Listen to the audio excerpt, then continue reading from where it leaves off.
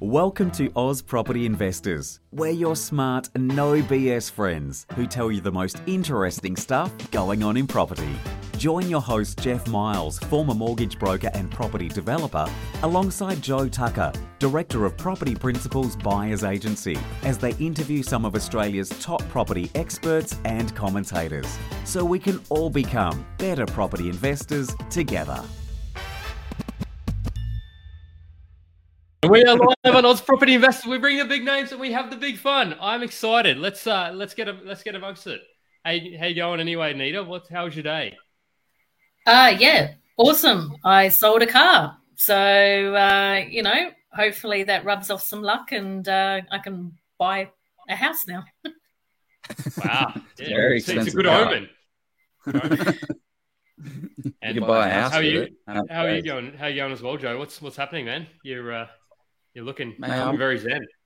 It's mate, it's morning time here. I'm in the UK. I'm going on my first holiday in three to 5 years. So I'm pumped. We went to a place called Whitby, which has the place where Captain Cook grew up. So there is a big ship the same size of the Endeavour, which is a replica of the Endeavour that Captain Cook took. So it's about as exciting as you would imagine it to be. But it's wonderful out here. I like it. I'll be back soon though. I much prefer the sunshine rather than 6 coats on. And the crickets. And the crickets. But also the property, the way property is done, transacted over here is incredibly interesting. It is not the same as we have in Australia. Pretty much every sale is subject to the sale of another one. Joe, you're sounding echoey. Okay. Yeah, so there's some interesting things with that. I'm going to try and fix my audio, so I'm going to let you, Jeff, take off. How are you anyway, mate? I'm busy. I feel very busy. Busy. Oh, hang on. Now it's echoing for. Oh, that's better. I'm fantastic. Like loving life, loving this late sort of summer, early autumn sort of thing. So, and I'm excited for this session because how good are renovations? Like I'm seeing so many properties out there that you can potentially do renos for, and not every one of them is going to be purchased or renoed, but there's so much opportunity out there. So I'm excited to dig into this one. And on this session tonight, we're going to talk about, I think it's important to set the scene for the renovation, like what is involved, what you sort of look for, how to sort of actually run the renovation. So set that scene. And because Anita, I think you've done 10 or 11, have you, Anita? How many have you done? Look, I've done 7 renovations. I've bought 10 of my own properties. But then I've, assisted other people and consulted on numerous. But yeah, personally 7. So not 10 yet. Oh, you go, Joe. Is that better? No. I think it is better actually. But and then we're going to talk to the one that. So you grew your rental income on a property from $390. So was it $390 to $640 or $650? What was the numbers you gave? No, it was $360 to $590. So $230. That's just insane. There we go. So yeah. Wow. Well done. Thank you. That's an ROI for sure. Yeah, well, I mean, not quite 50%, but certainly a significant upgain. 1, thanks to the market, but 2, thanks to the renovation. So it was a combined effort. Yeah, it's gonna be a whole bunch of lessons and just practical tips and tactics, which we love. So, if you're excited for that, drop us a comment and let us know. If you're watching on YouTube. If you have a question about renovation, let us know as well. We have some renovation sort of I'd say Joe is expert, and so is Anita. And I've done a reno or 2 as well, so don't count me out. Well, so I think, let's get into the quote of the week. I think it's worthwhile as well to mention that we had Anita on a couple of months ago, and she did her full investor story, and that was actually one of our more popular episodes. So you can go check that out. But this is going to be more diving into the renovation side of things and getting into the nitty gritty of how renovations work. What is the process? What does it look like? What kind of returns can you expect? So yeah, I'm pumped for this. I'm pumped. But Anita, almost a year ago, Joe. It was bloody hell, really? Time flies when you're chatting, Reno. Yeah. What is your quote of the week, Anita? So So my quote is, there are two types of property investors, landlords and slumlords. You get to choose who you want to be. Yes, I agree. About what we're going to talk about today and the case study. So it was that quote was from one of my property mentors, Sam Saggers, and it just blew me away. There is a clear definition out there between a landlord and a slumlord, and you can pick a slumlord a mile away, and sadly they still exist in today's market. But I know I certainly don't aspire to be one. I want to be the best investor that I can. And when you are, then that's the opportunity to make good money and run a clean, profitable business. Yeah, and it's also good for you. You don't feel terrible. I've got some investors that I chat with that are like, I want to milk absolutely every dollar out of this property. But sometimes when you try and push too far, like trying to raise rents, $80 a week when the market's only calling for 60, and you try and push and push and push, you can sometimes get tenants that, are not as financially savvy as they should be. Say, screw it, I'll just go with this expensive one. And they're not actually the best quality. So it's always worthwhile chatting to your property manager as well. Because you don't want to be a slumlord whatsoever. But it can bite in the butt as well. So in the long term, it doesn't work out. You've got to just, treat people the way you want to be treated and all that good stuff. Awesome. Yeah. Okay, Jeff, what is your quote of the week? So mine is, it won't be easy, but it'll be worth it. So I think when a renovation, everybody sees the block, and I suppose the block is a bit glamorous and they do show some of the tougher parts of it. But everybody sees these sexy reno shows, but they don't actually realize that renos can be tough. Like things can go wrong. Like you can sort of run into challenges that you didn't anticipate, particularly if you're doing a structural renovation. You can sort of you can sort of in the house as well. You can uncover like things that you would never have been able to see on the building and pests, for example. So you sort of see that and you say, you're going to run into challenges, but then it'll be worth it if you can overcome those challenges. There's profit in there isn't profit in pretty, as Todd Sloan says. Love it. Yeah, I'm all for it. My quote is, without hard work, nothing grows but weeds. Renovations are exactly that. They are not easy. They are very unattractive. It's like everyone glamorizes renovations until the sale's done. There's no one there except they're in an empty house with paint peeling off and dust everywhere. However, the returns are pretty exciting, and I think it kind of gives people the opportunity, people that don't necessarily have that $500,000 backing. It gives them the opportunity to build that wealth over time. Like it's a way to go from nothing into something. But I'm sure we're going to unpack all of that now. But before we introduce the wonderful Anita, let's jump into our sponsor of the week. The amazing thing with commercial property investing is that in most cases, it's cash flow positive from day one, which means that you can drive those profits towards paying down the debt. There are instances with commercial property investing where you can actually have the property pay itself off over 10 years, which is absolutely crazy. With commercial property, you get massive net yields, so you can expect anywhere between 6 to 10%. And as we've seen in the current boom, these properties not only provide large cash flow, they do certainly grow wildly in value too.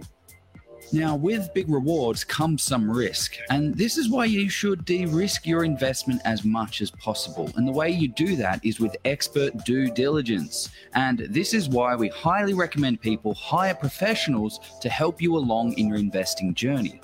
Steve Polisi of Polisi Property is one such expert. Being a chartered mechanical and structural engineer in a past life, Steve draws on his analytical and mathematical skills to do that expert due diligence for you. With 6 years experience in the space, Steve has over 1,200 property transactions under his belt. He's the guy you want in your corner, crunching the numbers and finding the best properties in the best locations, along with ensuring that you avoid the mistakes. Steve has actually even written the book on commercial property investing in Australia. And not only is it a bestseller, I believe it to be the most comprehensive in commercial property investing on the market today. He's been generous enough to give us a massive discount for our audience of 50%. So use the code OZPROP, click the link below, get a copy today, and start learning and getting on your commercial property investing journey. And we are back. Joe, I can see the sun. It's shining through. The sun is shining on Joe. It's a yeah. Look at him go. How good is that? So Anita, you sent me through. I wrote. We had you on roughly a year ago, and the intro you've got is epic. I love it. So you're a homeowner, property investor, renovator for 20 years. I think the thing I got mixed up on is that you said you've bought 10 of your own properties. You did renovate 7 of them. So you did tell me that. So my own fault for not reading my own notes. You studied interior design and a wealth of knowledge in experience in real estate.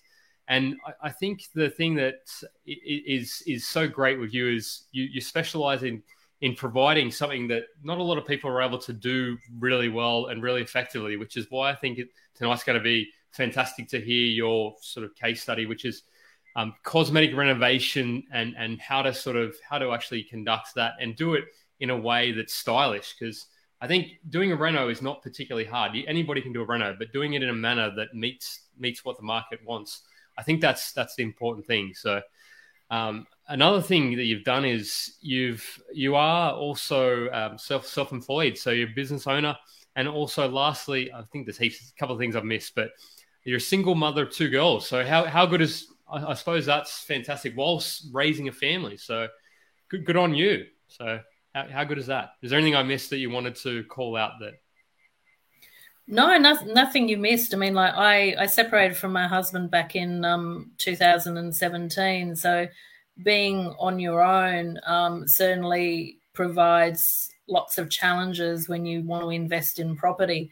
And hence why essentially for me, I couldn't for a number of years until last year when I bought this property that we're going to talk about. So, I think that's just, for me, quite profound achievement. But for a lot of people out there who are budding investors and they've gone through divorce or death or something in the family, it's like, don't give up. It really is a mindset challenge. But there's always a way, and you just have to persevere and stick to what you know. The one thing that never could be taken away from me was my experience and knowledge, and that goes for everyone. So, just because you have to pause for a few years, the show's not over. Keep playing the game, and that's what we're talking about tonight, the game of property.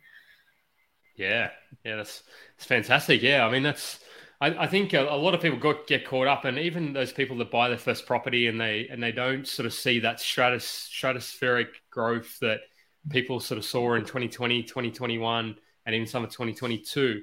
And they sort of say, oh, no, property doesn't work. It's all too hard. I'm just going to go back. And all the people that told me I was wrong to invest in property were right. And, and they sort of give up, and they don't realize that they're so close to potentially, there's so many lessons that can be taken from that opportunity. So to give a bit of summary, we're going to talk about sort of renovation in general. And then we're going to lead into Anita's, the case study where she took that, sort of increased her rental income close to double it. What did you do? I don't know the numbers, but close to 60 or 70%. So is there any other words you want to pump it up with there, Joe? No, you've nailed it. You pumped it up. You pumped it up enough. Let's get into it. Enough. Oh, dear. Yeah, always like to improve. So, Anita, we'd love to start. We usually start with people's first property purchase, but tonight I want to ask you your favorite renovation. So, if it's the one we're going to talk about tonight, I haven't prompted this too much. If it's the one you've done recently, that's okay. But just let us know why it was your favorite renovation. Well, I guess if I can, I'll mention too, like this one we're going to talk about tonight's my favorite because it's my biggest achievement, like I said, on my own, as a single person. So there's a lot of pride that goes into that renovation. But probably the one that is the biggest for my ego was a unit that I bought in Sutherland back in 2013. And, that was advertised at 440, then down to 400,000. And then I picked it up for 387. And I did a renovation in 3 days. So, I'm trying to be up there with Cherie Barber and get it done quick. And the beauty of contracts and having a vacant property is if you can get access to the property while you're waiting on the settlement period, you can get your kitchen guys and carpet layers and whatever into the property to measure up. So that way, on the day of settlement, bang, you straight in there stripping and painting and whatnot. So that was like brand new kitchen, carpet paint, handles, light fittings, all in 3 days. Wow. So how long did it take before you got it renovated? Like how long? So you would have gone unconditional on the contract, which is where you own the house pretty much legally. Well, not legally, but you can't back out. The vendor can't back out, and you're going to buy this property. And then there's probably 3 or 4 weeks until settlement. How many trips did the tradies take, and was it a bit difficult to organise, or was it just straight in? Or what did that kind of look like? Yeah, it was just prepare for the reno. Yeah, it was just a standard 30-day contract. I'm going by memory. I think it was 14 days finance. Wow. And because it was vacant, I mean, they had no problem with me going in there and just was a matter of booking in the agent to get access.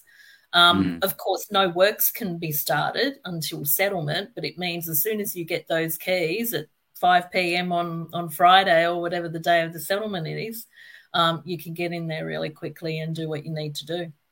Yeah, that's so valuable because it allows you time to do things and organise the trades because there are lead times for trades. Like we're doing a floor, we need to replace flooring in a property that we're working on. There's a 2-week lead time, but we have that 2-week lead time because we're now unconditional, and we'll get him in, measure and quote. Perfect, you're ready to go. Flooring's done. Then we get our painter in. How much is it going to cost? It's going to cost X. Great. Are you available on this day? And then there's a process for which, depending on the level of your renovation, like you don't want to be laying carpet before painting and demolishing. So you have to kind of think about it in a little bit more of a structured way as well. What kind of renovation was it? Like 3 days doesn't sound like you can get too much done, but I know you, and I know it's been a lot. It was a brand new kitchen. So, day 1 pulled out the kitchen, day 2 put in the kitchen. While the guy's doing the kitchen, or the carpet got pulled up, new carpet laid. And then, before the new carpet got laid, we painted. And like I said, light fittings, handles, just basic stuff. It wasn't anything flashy. Yeah. But the kitchen was pretty crap that I knew, for me, the kitchen is the centre of the house. And if you want good tenants, they don't want that old 1970s wall oven in there and the electric cooktop that, 3 of the elements aren't working. So, I made that investment of about $20,000 into the reno. And the sad part about that situation was because of government grants that were going on at the time, it meant that there was a huge amount of stock on the market for rentals. So, we got the renovation done in 3 days, but it took 4 weeks to find a tenant. It was just a sad fact. So you learn from these things. Oh, well, I mean, yeah, it's tough if particularly you're paying the mortgage, but I'm sure that's, how is there any ways you could? Sorry. What was that, Joe? Sorry? I wonder what the vacancy rates would have been like at that point in time as well. Like it's a bit of a different world that we're living in. 3 or 4% at the time. And whilst I didn't get a return immediately on that property, timing the market is really important when you're buying if you want to make some quick money. And I couldn't have timed that purchase any better. We ended up selling the property 3 years later and made $200,000. So, that uplift with the renovation certainly helped to attract a buyer. It had long-term tenants in it. So, you've got to forward think on your long-term goals. I certainly don't see value in flipping. You need to hold a property at least 2 to 3 years to see some return on it. And the benefit then is, of course, your capital gains tax concessions after 12 months. Yeah. And what are your thoughts on flipping? Because you've done everything, right? You've bought and hold, you've flipped, you've done it. I haven't flipped. All. Oh, you haven't flipped? No. I don't. I consider a free year a flip. That's a flip to me because is it? Anything that's held for less than 5 years, I think, because to me. Well, I suppose it depends on if you're selling to. I suppose it depends. If you didn't plan to sell it, and maybe you did, maybe it's not flipping. But yeah. Anyway. To me, a flip is something that you do that doesn't have someone move into the property. So you do the renovation and you sell it straight away. Now, whether that takes 2 weeks, 2 months, 9 months, depending on the extent of the renovation. But essentially, generally, it's within 12 months. To me, that's my perception of what a flip is. I like it. I can get on board with that. I see where you're going with that. It makes sense. I've learned something tonight. But see, I like to save money, hence why I always aim. Like if I want to do a renovation and what you would call flip is I would buy the property, rent it out for 1 or 2 years, make sure I get the capital gains tax concessions from holding the property, and then do the renovation to sell if I thought there was money in that. But if the property is pretty crap to start off with, then you can't get a good tenant, and then there's no point, because what often happens is you'll do a renovation, and if you don't do it in the taste of what your buyers are, they'll just come in and rip it out anyway. So it's really a fine balance and all dependent on the type of property that you're buying.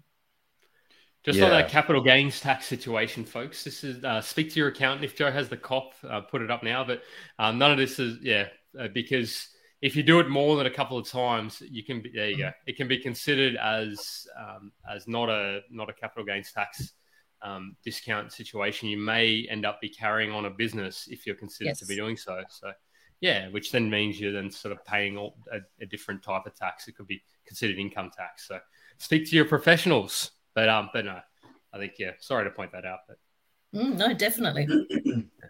So definitely. Should we get into... Oh, sorry, Joe. Go, mate.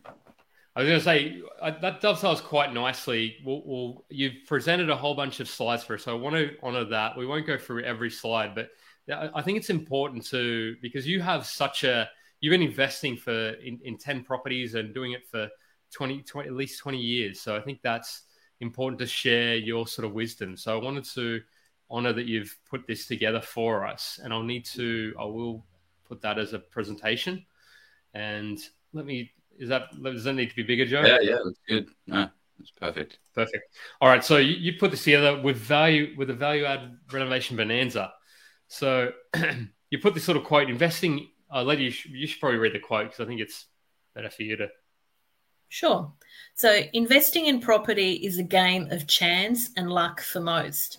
For those who have chosen to become educated and are guided by experts and mentors, it is a game of strategy, mindset, risk, opportunity, and bloody hard work. You get to decide how you want to play the game. Are you ready to play?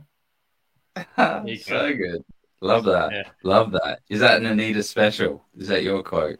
Yeah, look, I've always said, property investing is a game. It's a game of chance. But then when you've been doing it for a while, you actually get to be a little bit smart about it. I mean, you think about the game of Monopoly.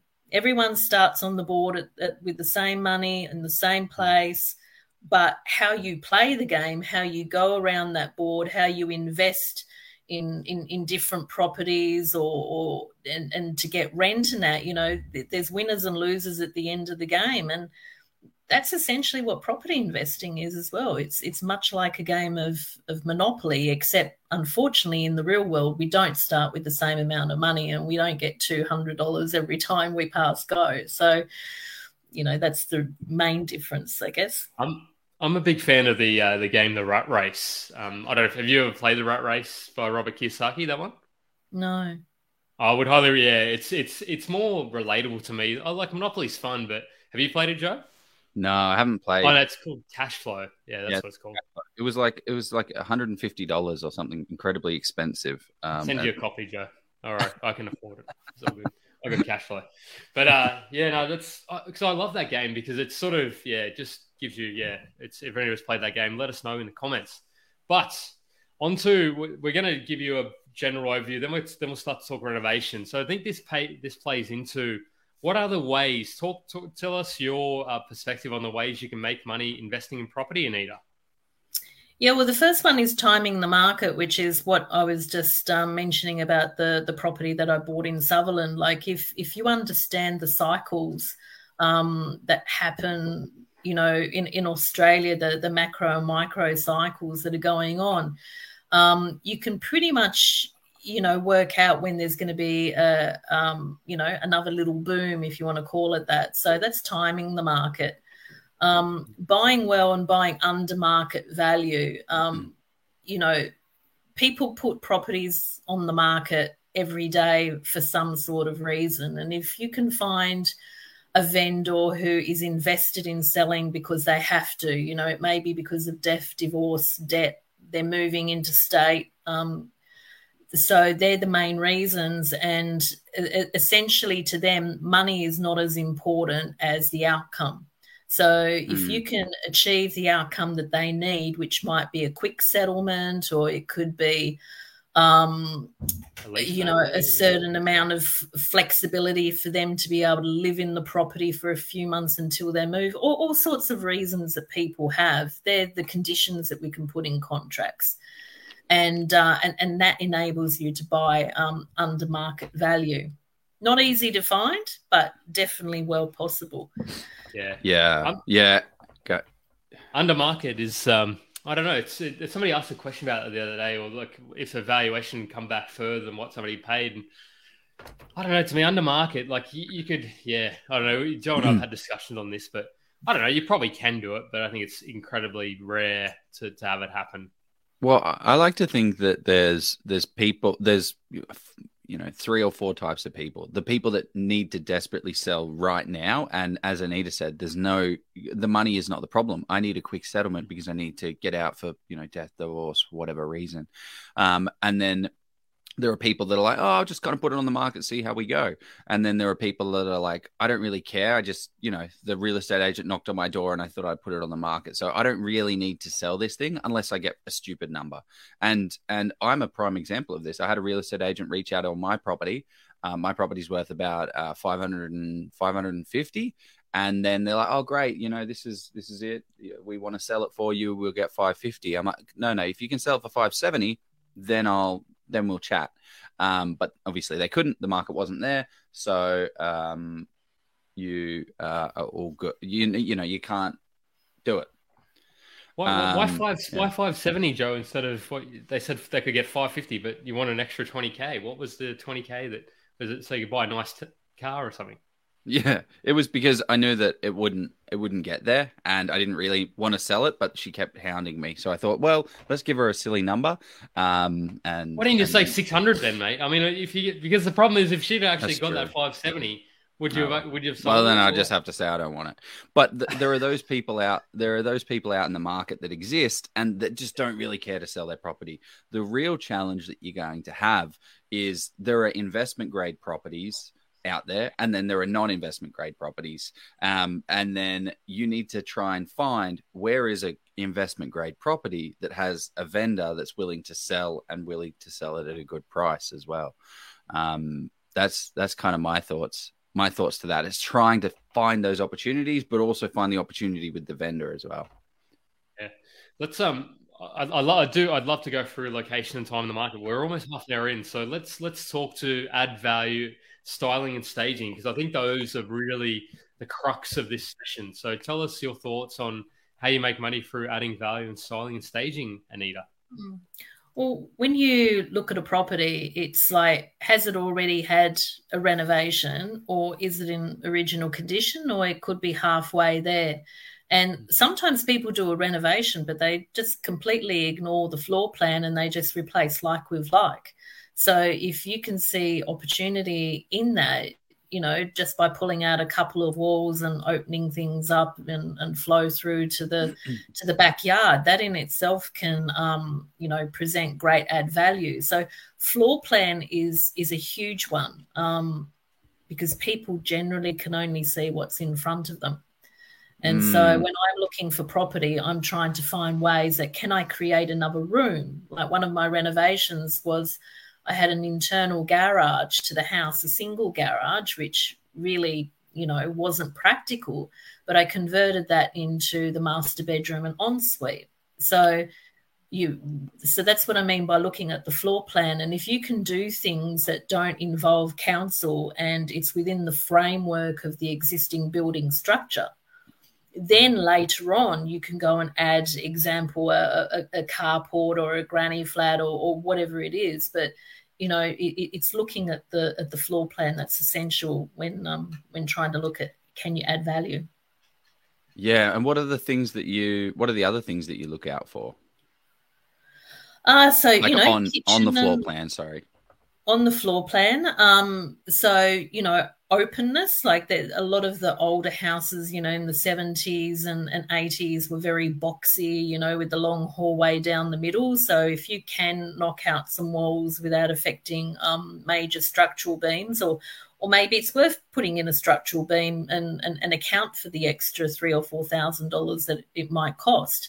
But nowadays people want openness, and also en-suites are really important too. Again, with those older houses, they only had one bathroom, or they may have had two separate bathrooms. People today, couples, they want the en-suite. And so it's like, all right, how can I put in an en-suite in this house by converting one of the bedrooms and changing where the doorway is, or little simple things that can be done internally with the help of a carpenter. You don't need a full-scale builder to do that. Yeah. So when you were looking at the garage to convert into a bedroom, that's not something people think, right? The garage is separate. It's, it's dirty. It's gross. It's like cold and dusty. And then all of a sudden you've just converted it into a master bedroom. How do you think about converting garages? Like, is there things that we can be looking out for that are like, yes, we can do it, or no, we can't? If you understand what the council, town plan is, their rules about setbacks, which includes off-street parking. If you understand that, you would be able to look at a property and say, well, yes, I can convert that garage. Like in my instance, the garage was stepped down, so the concrete had to be filled by 150 mils to elevate it, right, to bring it in line with the rest of the house. So it really depends on the property that you're looking at. Yeah. And knowing those things, and not everyone knows that, so that's when you have to invest in a certifier before you settle, if that's what you want to do too. So what do you mean by that? What did you have to do that? In my case, I did actually, but I already owned the property. But before I did anything, I got a certifier in shortly after I moved in, and I said, can I convert this, or can I put a granny flat in the backyard? And he said yes and yes. I thought, great. So it took me 5 years to do the renovations on this house that I'm speaking about, but it meant that I knew the end goal, what I was trying to achieve, was to do a garage conversion. So when I did other works on the house, I made sure that I catered for the plumbing and that, so I could do that down the track. So whenever you do a renovation, you always have the end goal in mind and then work your way backwards. Nothing worse than seeing a house where you can see they did one bathroom on one end of the house and another bathroom on the other end of the house, and they look completely different. And you can see that they did them 5-10 years apart, and there's no continuity. So, always have this end plan in your mind about what you want to do. I want to take a step back, because we're getting into the case study, which I don't mind, but I'm sequence, and I like structure. I like order. It's who's somebody's notifications going on? Is that your show? Is that yours? Yeah, that's mine, and I don't know how to switch them off. Sorry. Oh, okay, that's all right. That's all right. Gee, I don't know. Maybe just Anyway, that's all right. I'll ignore that. I'll do my best. But so value add. What is your definition of value add because I think that's something that not a lot of people think about. They just sort of say, I'm going to do a reno. But let's talk about what that means. Like, what is value add to you, and how did you come up with that? So, to me, value add is just about making improvements in order to increase its value. And, increasing value might only be $10,000 or $20,000. Value can also be the opportunity to increase your rental yield without increasing the capital. So everyone would have a different definition of value, whether it's capital or cash flow. But so anything that improves in order to increase its value.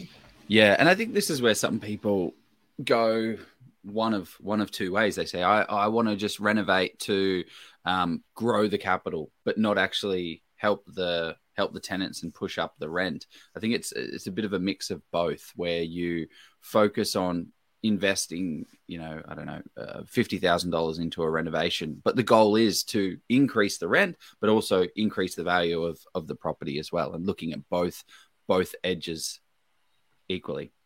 What would you say is the definition, Joe, of increasing the value of the property without increasing the rent? Like, I'm trying to think through what that would look like. Well, I guess you can do renovations where it's purely you're putting in $50,000, but that's for steps, electric, roof repairs, all of these things that you can't add. It doesn't add any perceived value. It just is very expensive to fix. So you look at more of a cosmetic renovation where you're actually adding value through the more expensive things like your bathroom, your kitchen, those type of things. But also you can overcapitalize if you don't know your demographic. So this is why I think just chatting to a property manager, even if you're not even going to, well, I guess if you're not going to rent it out, still chat to a property manager, because you want to understand the demographic of the area and what do they actually want. And you will speak to the property manager and they'll say, we need to have, like you're saying, Anita, an ensuite. There needs to be an extra bathroom in here. Otherwise no one's going to rent it. Okay. Well, now we know what we need to put in the property. So you can add different points of value, but you can overcapitalize and say, you know what, I'm going to buy a $50,000 kitchen. Well, the demographic of this area isn't $50,000 kitchen. You could put a $20,000 kitchen or a $10,000 kitchen in and uplift the value just as much. And then you don't have a sunk cost of $40,000 that's unnecessarily spent to try and attract a better tenant. But that better tenant doesn't actually exist in that area, especially if you're in not low socioeconomics, but lower socioeconomic groups. They don't really care about the whiz bang, triple burner crazy oven. You'll get away with $1,000 oven instead of a $10,000 oven. I don't know. Does that make sense? What are your thoughts, Jeff? What do you think about when it comes to value add? Yeah. I think generally don't build a deck. Like this. Not a lot of been burned before. Yeah. They're expensive. We built a deck on our first reno up in the Newcastle area on a $300K property, and the deck probably cost us $20,000 or $30,000. It was like, it just doesn't make any sense. Like, maybe not that much, like probably 10 or 15. But yeah, even recently on our PPOR, we've got some cladding done, which I don't know, doesn't necessarily, you're not going to be able to, like, that's sort of, you're talking sort of 15, 20, 30, whatever it is, how much it is.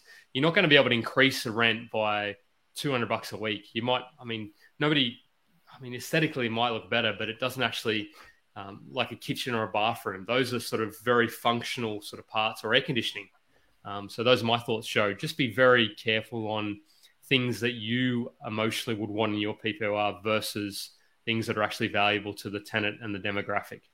Yeah. And Anita, what are some... I was going to say, I'd also add that, people spend 80% of their time indoors.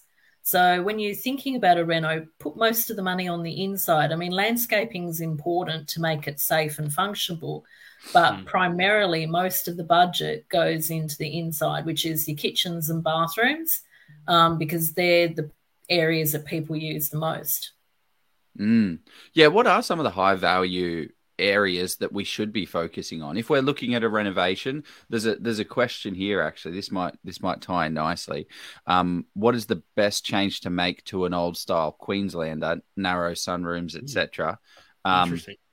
What are your thoughts on, let's say we have a Queenslander, an older Queenslander, like what is going to be the biggest value adds that we should be turning our attention to? We look on real estate, we see the floor plan, we see it's a little bit run down. What are you looking at first? What are your go-to high value adds? And what are the things that you're kind of having in the back of your mind to, not focus on as much, ignore? Well, I mean, in general, it's always, like the kitchen. Kitchen is the center of the house. So is the kitchen in the right location? Maybe it's worth moving the kitchen to the other side of the building. And I guess in the case of really, people get stressed out about, I have to pay too much with plumbing and that. When you've got a Queenslander, it's up in the air with floorboards. It's not that hard to run some pipes underneath. Yeah. Yep. The same with the bathroom. It's not a big deal when you've got a concrete slab, whereas you have to dig all of that up. So anything that's on floorboards, it's not a big deal. You just have to add a little bit more. But people want to see functional spaces. So if you've got a Queenslander with a sunroom, what's the purpose of that sunroom? Is it just sit there to sit, or can you make a nice little nookie or a playroom or an office, or I mean, again, each property individually is going to be different. Has it got a step down, or is it on the same level? Is it got open windows, or can you enclose them and put bay windows? So many different situations, but it's all about functionality. People want to see that, I didn't think of that idea. Maybe there's a staircase, can we build clothes in the bottom of the staircase for extra storage, or that's where you can put your office and a desk, make it maximizing all of those crooks and crannies in the building. Yeah. We'll get to some of these questions. We keep them coming, people. There's some really, really interesting ones, and some, I suppose, controversial about return on investment and all that sort of stuff. Everybody talks about the 10% rule and making sure you're adding $2 for every dollar you spend. So throw through those questions, because I love to stir up a bit of controversy, just a bit of. I mean, that's not controversy. It's return on it. But you have to put. You don't want to be doing a renovation where you put $1 in and getting $1 back. It's just sinking your money. I suppose there's some people that say that they would only do it if you're getting X amount back, and some people have this other number, and some people say, only you have to keep the 10%. Yeah. Has to be 10%. Well, this is actually tying into one of the next questions I was going to ask. Do you have a rule of thumb for how much a reno cost should be? For example, changing old kitchens to open space? Because a lot of the stuff you were just talking about can feel overwhelming for people, because you're like, we're going to move this kitchen here, we're going to plumb the piping here. Like, to me, I just think, wow, that's so expensive. It's going to cost a lot. Like, how do you work out where that investment comes from? Like, how do we know that it's going to grow in value? Like, what are some of your rule of thumbs? Well, on the slide, I think I've got a little pie graph there of percentages on your standard renovation. Let's do it. Bring it up, Jeff. Jeff. No pressure. It is loading. Here we go. Oh, wow. So, the general rule is 10% of the property value. So if you've got a $500,000 property, then that gives you a budget of $50,000. As you can imagine, with $50,000, you can't really do a whole lot when you're talking a new kitchen and bathroom, because nowadays, your basic kitchen and bathroom is at least $20,000 each. If it's a unit, you could probably do it. But if it's a house, a lot of houses have really poor landscaping and that, and you need to set aside a budget for that, which a lot of people don't do. So you've got to look at the end value. And with any renovation that I do, I look at what are comparable sales on the market of renovated properties, and then what are the values of properties that are unrenovated, and how much money can I add value to. So whilst the rule might be 10%, if I'm buying a house at just say $700,000, but the renovated properties that are done well are selling for $900,000, well, I know that instead of 10% of 700,000 is 70, I can stretch myself to 100 and 120 and still make $80,000, in profit. So everyone will have a different tolerance to their return on investment. I like to hope that I can double it, like 2 to 1. So if I'm spending $50,000, I would like a margin of $50,000 extra to make it worth it my time. But if you're holding the property, sometimes it doesn't matter. As long as you know you're getting a tenant in there and you're minimizing all the maintenance issues, Even if you don't have a return on investment, you're doing it just for the equity uplift and just to make the property livable.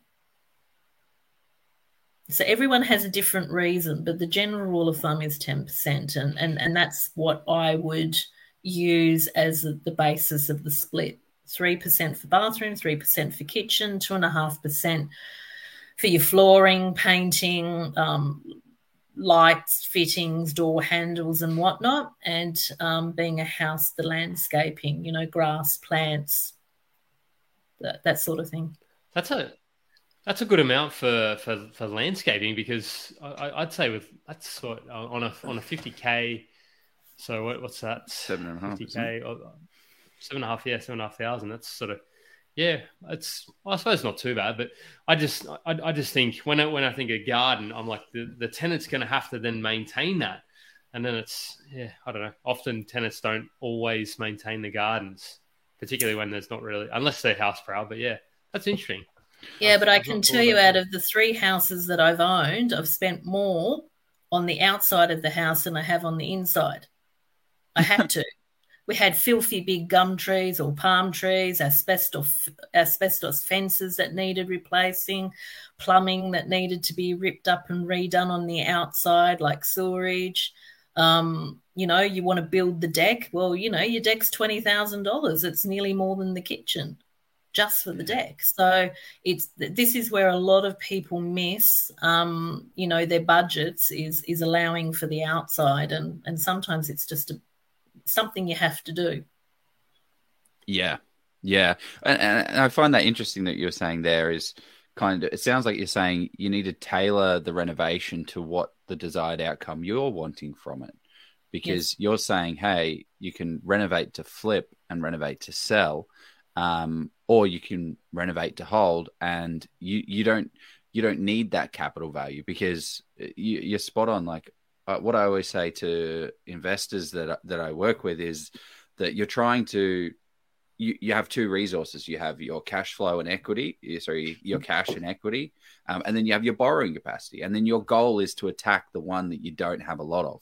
So if you need to grow that capital base, like you were talking about at the beginning, Anita, probably what this property that we're going to go into has been for you is you need to build that capital base a lot now, because you're doing it by yourself. So you want to get as much equity as possible out of it. You're also thinking about cash flow, but is that the main purpose of this one? Maybe we should jump into it. For me personally, no, it wasn't about capital. No. It was about cash flow. Okay. Yeah, it was. So, yeah, we did actually have a conversation prior. I think this one's an interesting one. Any tips to renovate to refinance and go again? What's your experience with that, Anita? Have you done much of that, or? And that's exactly what Joe was talking about, is when you're trying to achieve an uplift in the equity. So that way, when you go to the bank and refinance, they're going to say, fantastic, you've done a renovation. It costs $50,000, but let's just say it's worth $100,000 more.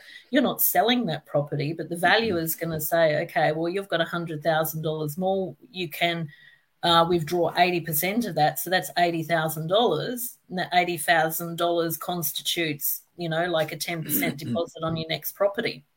Yeah. It's always subject to borrowing capacity, of course. You can't just say, oh, look, great. So I think it's important you work in tandem with your broker for a start, but also I think that the challenge is actually getting a quantifiable number as to how much equity you're going to create by doing the renovation. So I think you have to, if you're going to do this and the intent is to pull out equity, I think you need to really understand comparables in the market. Back to your point you spoke about sort of 5 or 10 minutes ago. If you don't know, if you just do it and assume that because you put a nice kitchen in, put a nice bathroom, that you're going to get an extra 70,000-80,000, there might be a property down the road that's sold for 20,000-30,000 more than yours that already had that nice kitchen. So the value is going to look at that and say, well, okay, yeah, it's a nice kitchen. Great. I'd cook myself a steak in it or a schnitzel, whatever it is. Just cook myself nice, have a barbecue, whatever it is, maybe in the kitchen. But however, there's a property down the road that sold recently for you bought it for 500, you did a reno, and the one down the road sold for 530. So why is this particular reno you've done here any better than that? So it's all about comparables, I think, to a large degree. Definitely, completely agree. And this is one of my bugbears, where you watch all these renovating shows on the block and whatever. It's like, yeah, let's do a renovation. We're going to add value to our property. And guess what? Either one, they've got no experience. Two, they don't know what they're doing. Three, they've got really bad taste and they do some bodgy job that buyers don't like, and they don't make money. And then they cry poor and blame the real estate agent for not getting them the price that they think they should get. But they didn't actually look at what the market was doing at that time. And if they're buying in a declining market, doing a renovation, well, of course they're going to get less money. Yeah. This is where it's important to know the market that you are buying in and comparable sales. Yeah, we're starting to see that at the moment now out there in the market. There are deals that are being resold by investors or by owner-occupiers that have overpaid. 6 months ago they purchased it for $500,000. It's now worth $480, which comes down to buying well. That person wouldn't be in trouble if they bought it at $450 like they should have done when they were buying it. Maybe $482, $500. So. Yeah, sorry, it's an in joke. He doesn't. Yeah. So should we talk about? We should talk about the property, because we promised the renovation bonanza. Let's get into. We'll get through that. Let's go on. Yeah, let's do it. So tell us about the property. I'm going to. Hang on. Before we do that, I was going to say let's do this. This live session is sponsored by Scott Agate from Hello House. Scott has created the world's first property negotiation as a service business. So what does that mean? Well, let's think about it. When was the last time you negotiated on anything over $100, let alone a property that is going to be one of the biggest investments of your life? The vendor, they have a trained negotiator on their side in the form of a real estate agent. That's kind of like you stepping into the ring with Mike Tyson after never training a day of boxing in your life. These guys are trained professionals, and that's what they do day in and day out. And this is what Hello House does every single day as well. They negotiate on property to get the best buy price from the real estate agents. Scott Agate, he's the expert negotiator. He has been in this industry since 1995. He owned and operated 3 Bell franchises. Scott was the guy that was teaching these real estate agents all these agent games. He knows all of their tricks.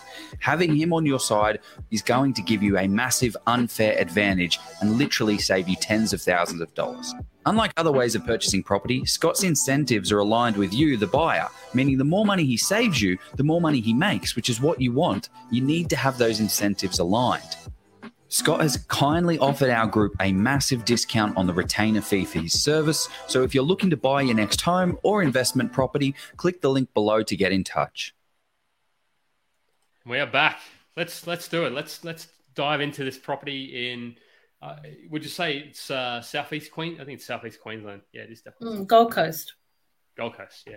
I didn't want to get too specific. I just wasn't sure how far we should be talking to it.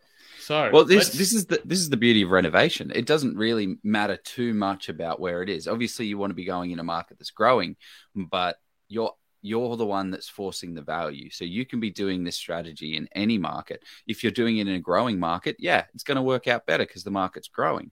But you're the one that forced the value. So you're the one that's in control of the equity and the growth. But let's do it. What do we got here, Anita? Okay, so when I was looking for the property, which was early last year, I had a budget to work with, approximately $500,000. So I had to make a decision on what I was going to buy, whether it was going to be a unit townhouse or a duplex, because there's quite a few duplexes around the area. And so that's why I've got there the average 2-bed, 1-bath, 1-garage duplex was selling about $510,000, $540,000, which was a bit above my budget.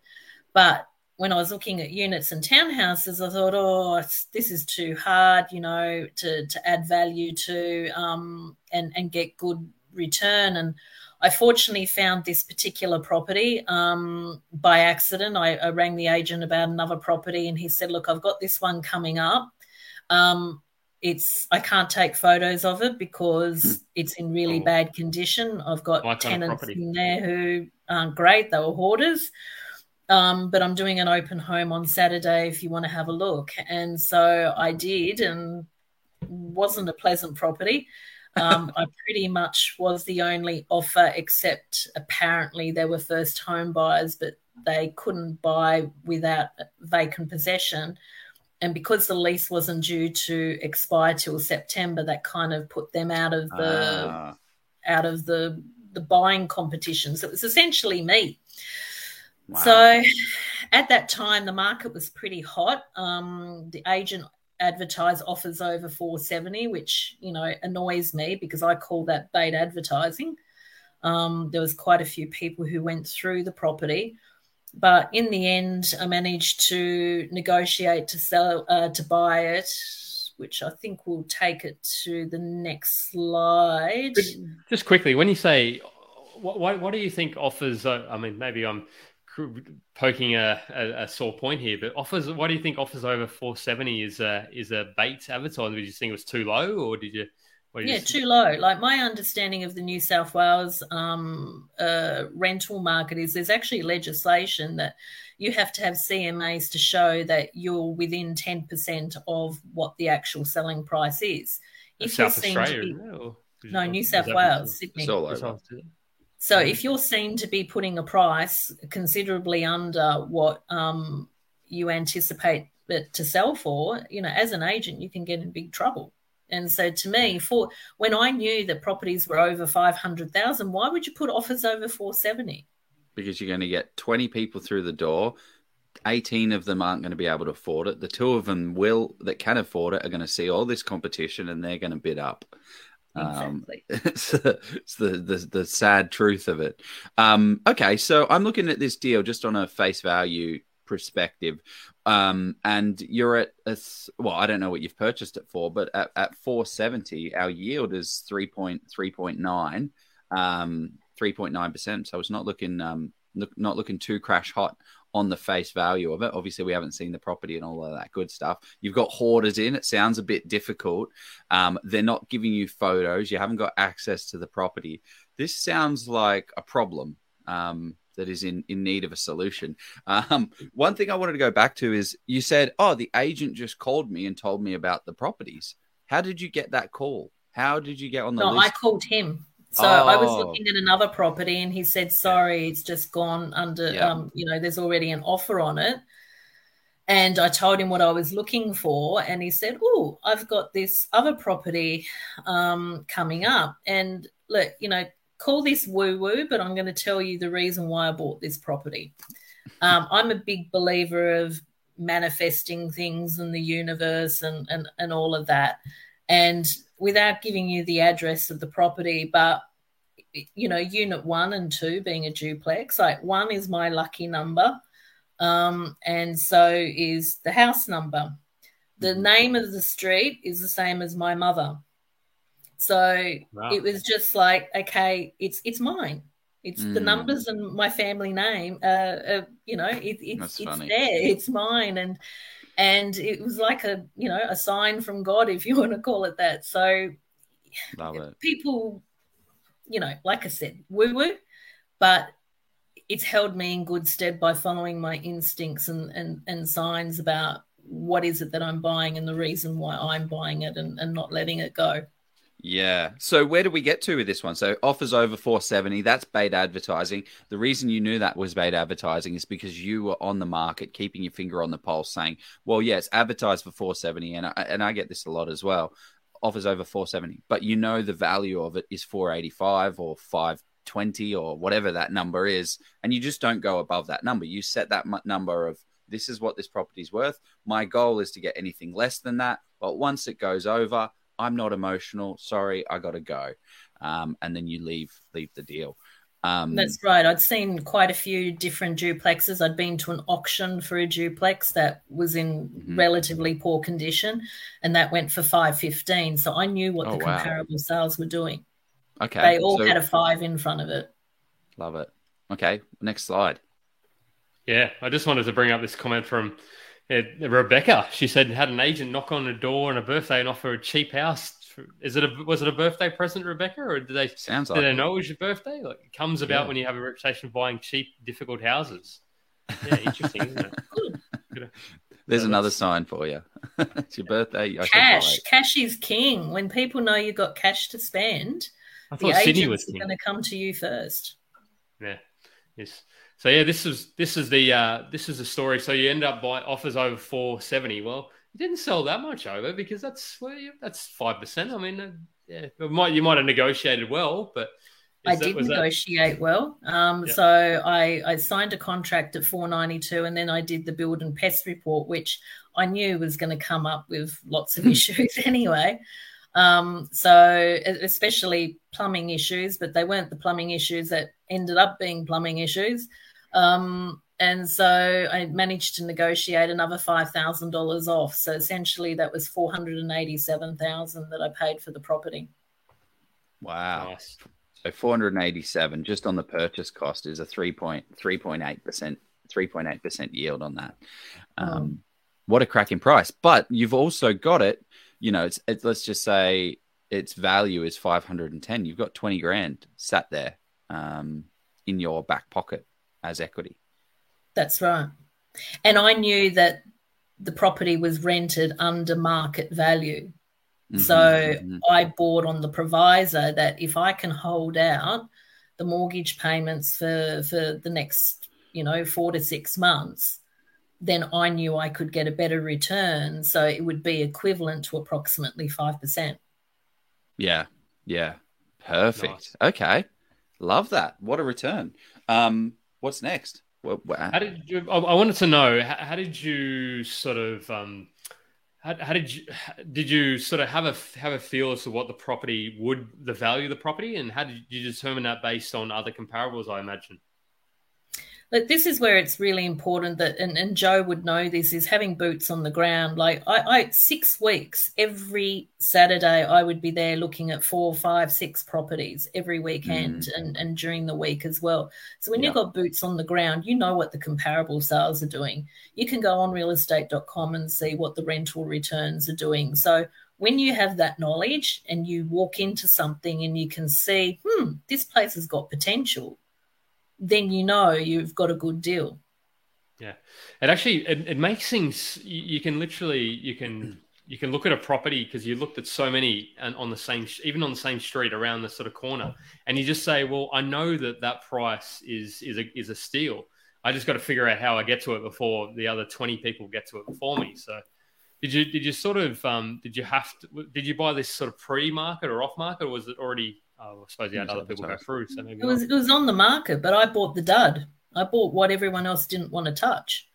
Yeah, there you go. Yeah, well, it's when you've got dogs peeing on the carpet and the stench is excruciating. That is, you got to get it clean. That, and the backyard was a schmozzle with lots of damage as well. Like when you've got that, no one without skill is going to tackle that. Exactly. So, and that's the beauty of it. It's removed all the premium owner occupier appeal properties, right? Buyers. Like they want that. They're going to want what you build at the end of this. And that sucks to do. You've got to tear up all the carpets. You've got to do the renovation, but you're now getting paid for that hard work. You've turned a problem into a solution. That's it.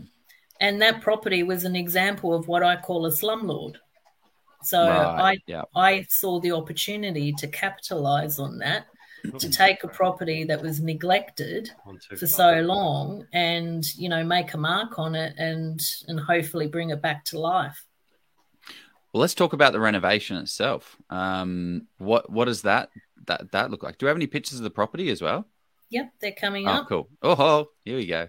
Okay, what's this? So, when I talked about that circle of the renovation costs about 10%, I did manage to keep it to about 10%.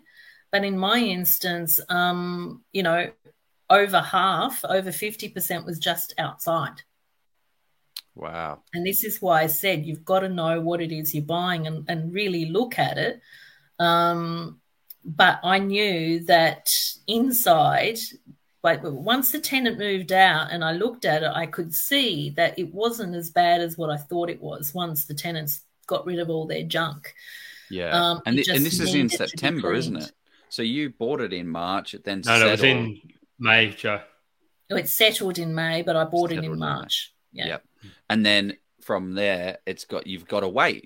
There's nothing you can do. You just sit on it from May to September, waiting for the tenant. Were you thinking about asking for an extended settlement period so that because the rent's not going to cover the mortgage on there? Did you have that? No, I couldn't get rid of the tenant. I had a really poor property manager. It was really, really badly run. And it was like, okay, I've just got to wait this one out till September and then give the tenants notice to leave. What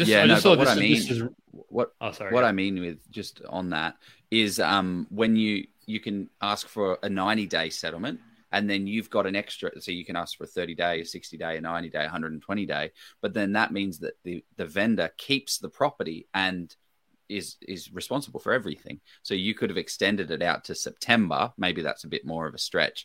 And then you're not responsible for anything that happens at that property from that time till settlement. Whereas when you settle, it's 100% yours from May to September. So if you went for a 90-day settlement, you would have had an extra 60 days of not having to pay the mortgage because the rent's only $360, but the mortgage would be a lot more than that. I'm sure you're a good salesperson, Joe, but if I'm an investor, mate, if I'm getting rid of this problem, why would I want an extended settlement? I don't want an extended settlement. I want rid of these. Exactly. I want rid of these tenants that have got dogs peeing on the floor. If you want to buy this property, you got to buy it off me in 30 days or 42 days. I'm not giving you 90 days, then I have to pay the interest. If you pay me $500,000, I'll give you a 90-day settlement. Yeah, perfect. And that's exactly what's worse. And in this instance, he wanted a quick sale, so it's like that's fine, just standard 30 days and exactly. And this is where you can get caught up of saying this is what I want. And this is what the vendor wants, and you're not kind of matching. There's no alignment there. You've got to align what the vendor wants and what you want. But think about those for anyone else out there thinking about a bad renovation that needs some work, but there's this tenant in place. The longer the settlement that you can get, generally the better it is. And some investors don't care. I've owned this property for 50 years. There's no mortgage on it. I don't care if I wait another 60 days.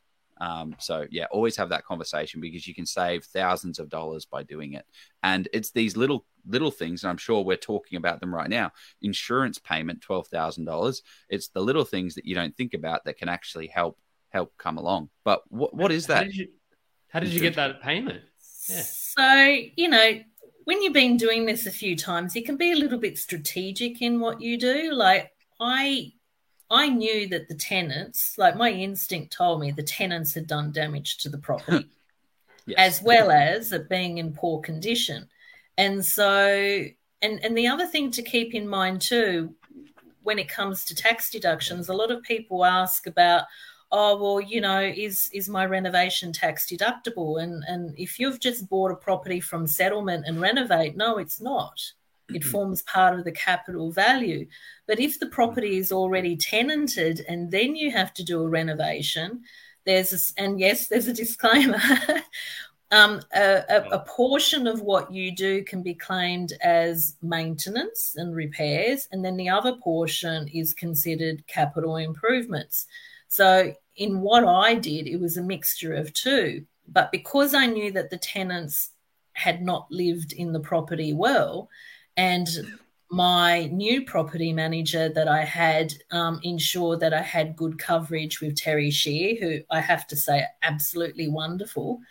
We don't get paid. Then I knew that I could claim a component in insurance. I will say that I got way more on insurance than I was expecting to. So hang on, I'm still lost. So how'd you get $12,000 from insurance when you? So talk me through the process because you settled on it. It's yours. The tenant's done damage previously. It's not your damage because you bought the property at face value at $487. So it's not really your money to claim, but you claimed it and you got it. How does it work? Well, when you buy a property, you inherit the liability and also the benefit. So the tenant is under a lease. And when that lease started, they started with a condition report. So if you suspect that condition report is not going to be favourable from when the tenant leaves, then you as the landlord are there who have to claim on any of the damage that they've done. Right. So you had an entry report from 5 years ago from the current property manager. And what was some of the damage? And $12,000 just seems like a lot of money. Should we look at some photos? I've got more than I thought. So, for example, walls, you can only claim from the tenant to repaint 3 or 4 of the walls, but I made a choice to repaint the whole internal and external. Don't ask me why, but the insurance paid for the whole bloody lot. Oh, there you go. Thanks, Terry. The tenants damaged the bench top. Well, I didn't end up changing the bench top. I will change the bench top, but the insurance paid for a new bench top. Maybe just keep some of these things under your hat, Anita. You just you might get a call from about that bench top. Eh?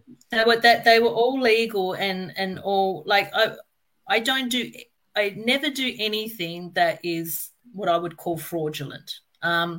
You always work within the scope of what your policy allows. The tenants had cracked a couple of tiles. They didn't pay for that, but there was a couple of blinds that were broken. They paid for those 2 blinds. The carpet was peed on, as I told you. They paid for 1 room of carpet. I paid for 2. So as you can see, I spent $43,000 in total. They only paid like a quarter of that. So when you sorry. No, you go on. So it's just a matter of understanding of what you think you can claim and what you can't. And in this instance, as I said, they paid a little bit more than I anticipated because they saw that by having to paint 3 or 4 walls, I had to do the rest. They decided to pay all of it. So I wouldn't say so you didn't even ask for that. They just said, "Oh, we're going to pay." Like, how did you go about getting? Like, what did they decide to pay for versus not pay? So in my instance, the property manager that I had at the time was, if I can say, useless, and said that I wouldn't get anything out of insurance, and pretty much the tenant's done what they've done, move on. And I said, no, that's not going to happen. And then of course the property manager decided to have booked their holidays for 3 weeks at the same time and left me with this property. So it's like I took charge of everything. So I'm the one who does the renovations. I do all the planning. I don't give it to someone else to project manage. I wouldn't give it to a property manager to project manage my renovation if it's local. I always take charge of it. And so by doing that, it meant I got to take every single photo of every single problem, take notes and whatnot, and I lodged the application to the insurance company. Had I left that with the property manager, I probably wouldn't have got much money. But because I went into very fine detail and filled out the report and communicated with the insurance company closely, I didn't need even an assessor to go out there. They just said, look, well done. You've given us a really, thorough brief of everything that's happened and how it's happened and why it's happened and what you've done to cover it. And the benefit too is they pay for the loss of rent while you're doing the renovation. So if it's like 4 or 5 weeks, you're getting paid for that.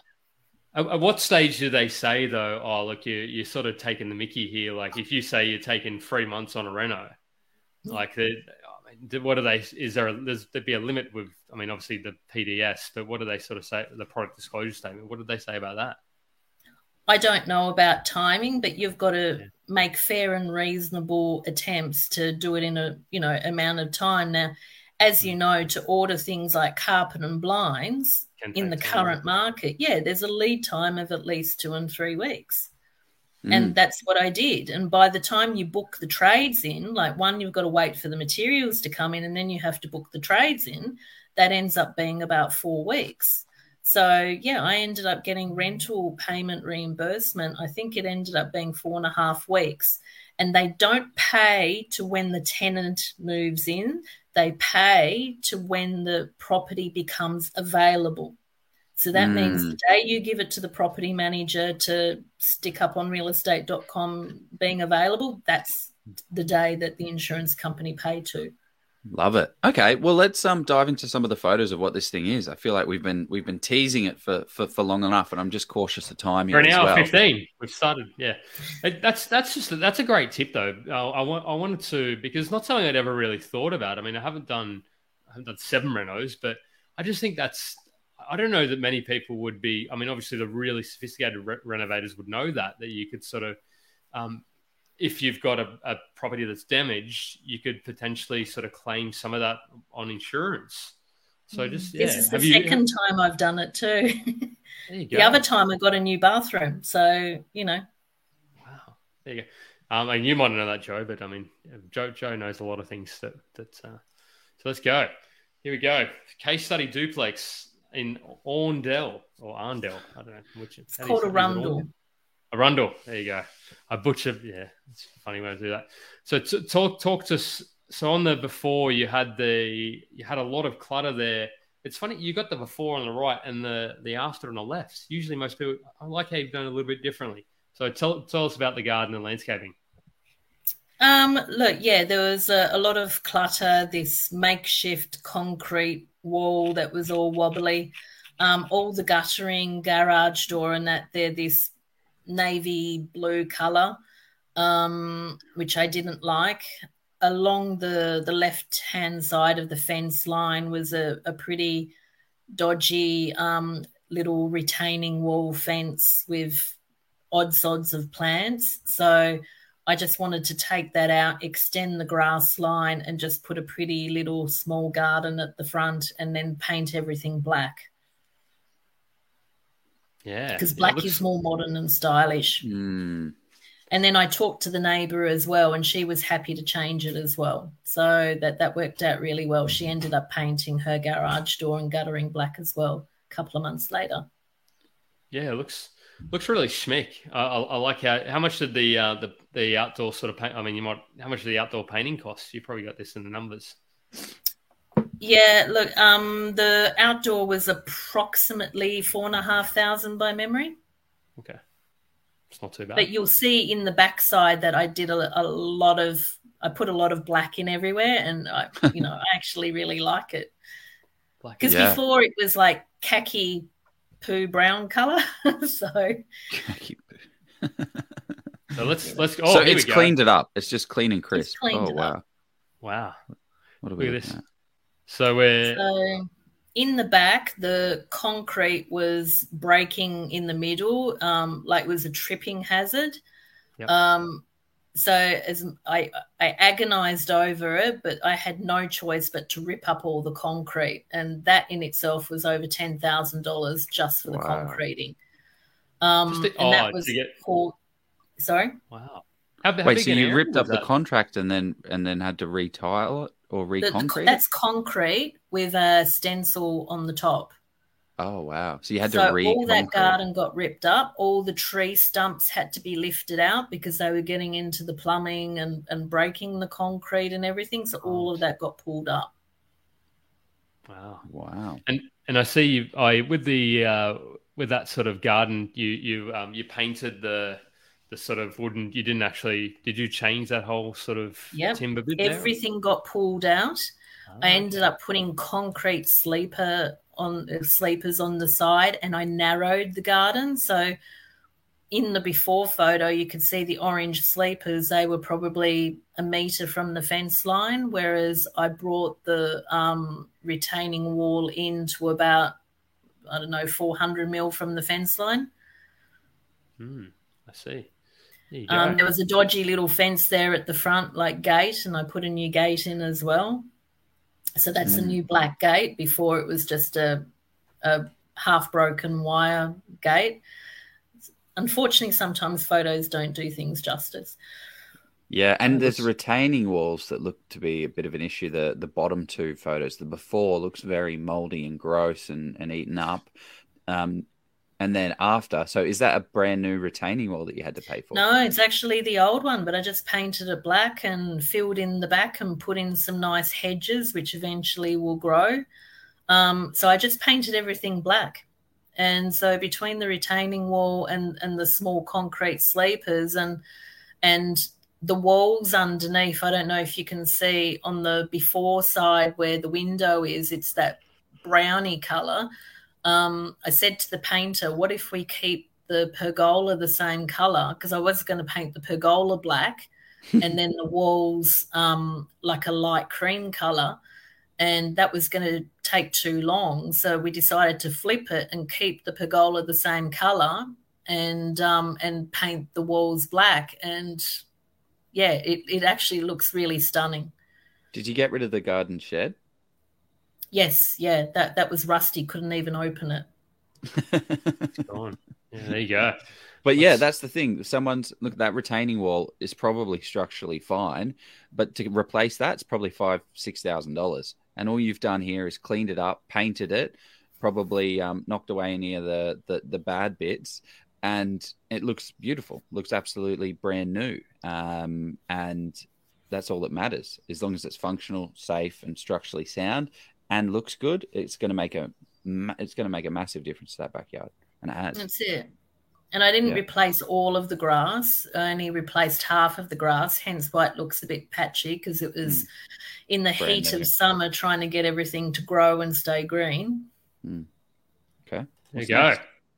Next up, we have the inside. So you've got rid of the tiles and put some, what did you say? Is that lino? Or? Vinyl planks. And I didn't actually get rid of the tiles. Like at the beginning, I had them professionally cleaned and the grout cleaned to try and get rid of that dog smell and the years of grease and grime, and certainly that helped. But towards the end of the renovation, once I painted and everything, I just looked at the property thinking, God, it's still got terracotta tiles. It's daggy. You know, I want to make this as modern and as clean as possible for my tenants to attract the top dollar. And so, you know, I made the decision to lay vinyl in the property, which includes the bathroom as well, as you'll see. And, you know, that cost an extra $4,000. But I believe that, you know, it'll be long-term a huge return on investment. Yeah, it makes it look very modern, very renovated. Yeah, and it's easy to keep clean. I've got them in my own home, and, you know, you can wash the floor once a month and you still can't see the dirt. Let's do it. What's next? Here you go. Oh, here we go. So we've got the kitchen and the hallway. So you can sort of see the before. You've got, I can see you've. I'm just trying to think, what did you change the bench tops by looks of it? Sorry, I got those photos back to front. Sorry, I just realised now. Okay. My apologies. So the kitchen. I was thinking you've done a worse job on this one. The kitchen was functional. There was a bit of damage, like the cabinets were a bit out of whack, so I had to shave the doors down and had to fix the down lights up because they were a bit broken. But otherwise, and look, it pains me that there was no dishwasher, but I couldn't reconfigure the cabinets to fit a dishwasher in. Yeah. So I thought, you know what, I'm going to leave it for now and put that on the plan to do in 2 or 3 years' time, you know, depending on the feedback of the tenants. So I just got the painter to paint the skirtings and essentially paint the walls, and you can see what a huge difference it makes together with the floors. So why didn't you paint the cabinets? I mean, that's kind of a go-to for a lot of renovators. It's like always paint the cabinets, always paint the cabinets. So I'm surprised to see that it's not done on this one.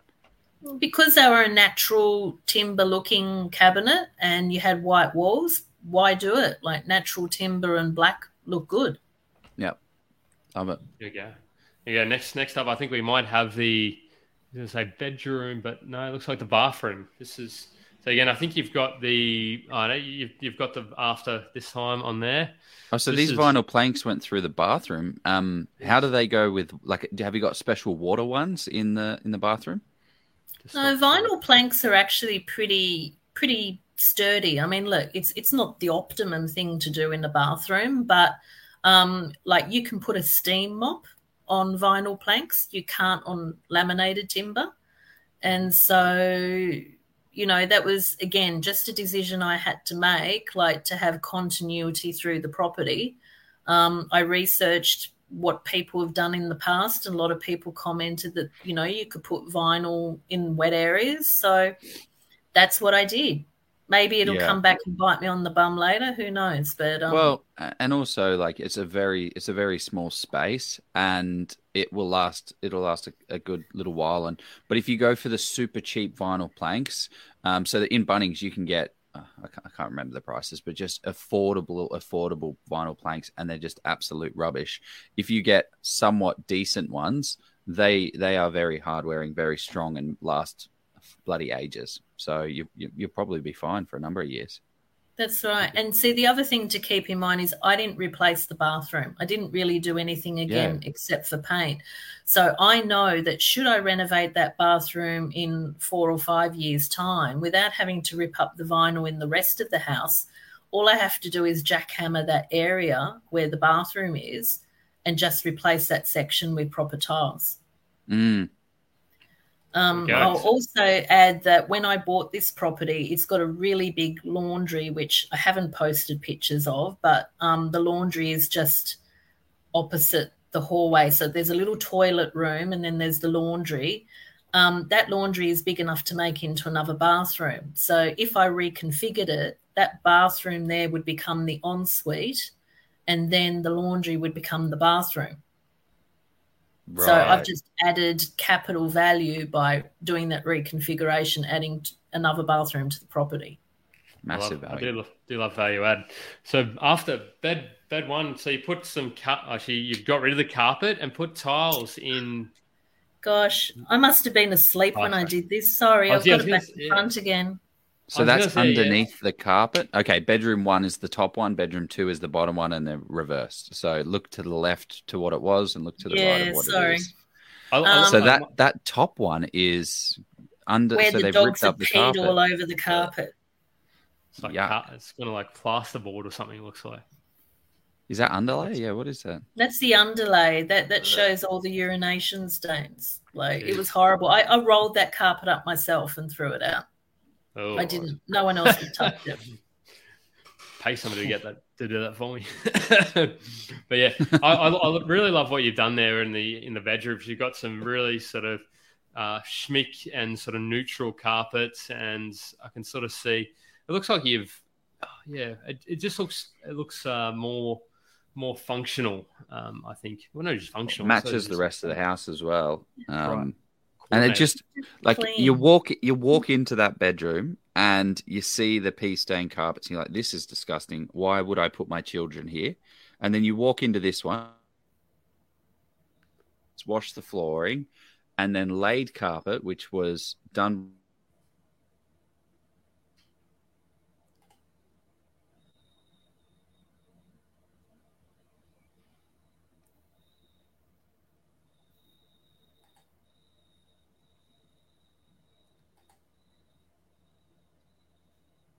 Have we lost Joe?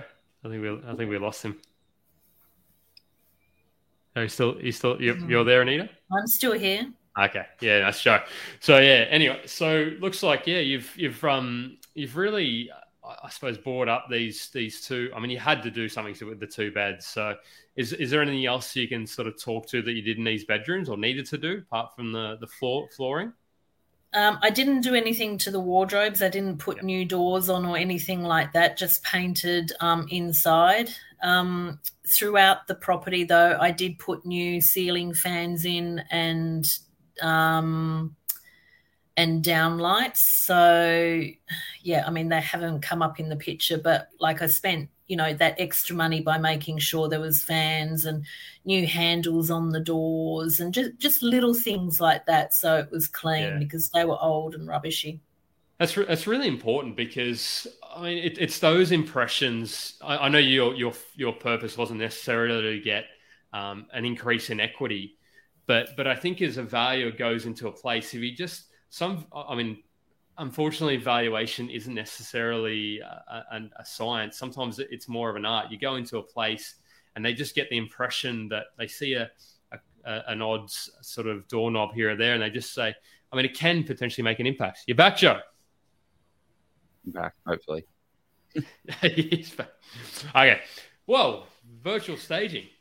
what did you talk us through this? Like, what did you you get some virtual? So after I did the renovation, I by the way, I should say in this time I employed a new property manager. I got rid of the old one. I managed the renovations. I engaged a new property manager, and communicated with her. And I said, look, I want to get top dollar for this. And originally I thought I could get $540, $550 rent. And Naomi said to me, I reckon you could get $580, $590. And it's like, really? Ooh. So that's what we did. We went for $590, and I said, look, I'll pay a little bit of extra money for some staging, because I think that certainly attracts people to come to look at the property, even though when they see it, it's obviously empty. But it gives people an idea spatially how much they can fit in there. And, for the sake of $30 a photo, I think it certainly paid off. And we had some really good response, people coming to the opens for the rental. Wow. Okay. So it's $30 a photo. You got what, 10 photos? So $300. No, only 2. It's all done. I just did one of the main bedroom and one of the living. It's sufficient. It gives people an idea of what's possible. Like it's just to get people's creative juices and vision going. But you don't have to do it for every room. I mean, that's overcapitalizing, especially on a rental. I'd probably be okay with spending an extra. I like the deluxe. Very efficient. You spent $60. Here's me spending $300. You're on 60. I like it. All about that cash flow. And I've got marketing photos for life now. You do, yeah. And you can sell it, and you're good to go. Yeah, I love it. So tell us this is so tell us about the outcome. Here we go. So the current market value. When we say current market, are we talking March or February 2023? When was this sort of? I would say today. If I put that property on the market today, I'm somewhat confident that I could get anywhere between $540 and $560. Yep. So not offers over 520. We could do offers over 520, but if it sells for 600, I might get in trouble for that. Yeah. No, great. And I think the purpose of yours was the rental return, which did you find out the market rent prior to the because you said it was under rented. How much should it have been rented for before you took it over? And so probably the market rent, like the first property manager was saying, oh, leave it be, people will be grateful to have a roof over their head, yada, yada, yada, which I don't subscribe to. And I think then it probably would have been rates about going 5, up, 10. Inflation's going up. I mean, we all got costs. We've got mouths to feed. 510. Look, my motto is if I wouldn't live in it myself, I don't expect anyone else to. Well, that's taken it from a 3.8% yield, which is what you had, 3.8. And on the purchase price, if you get it at $590 a week, that's a 6.2% yield. Unreal. So what was the total purchase? So what was the total reno cost that you put in there? So it was $43,000, but then based on the money that I got back in the bond and the insurance company, it was pretty much $30,000. So we say 510 all in with your renovation cost, and that's a 6% yield. 520. So let's say it's worth 520 with the reno. 520, 5.9% yield. Amazing results. Yeah, that's how to reno and how to identify an opportunity as well, because a bit of an underserved sort of. I think that because I think even now there would be properties out there. We see them day in day out.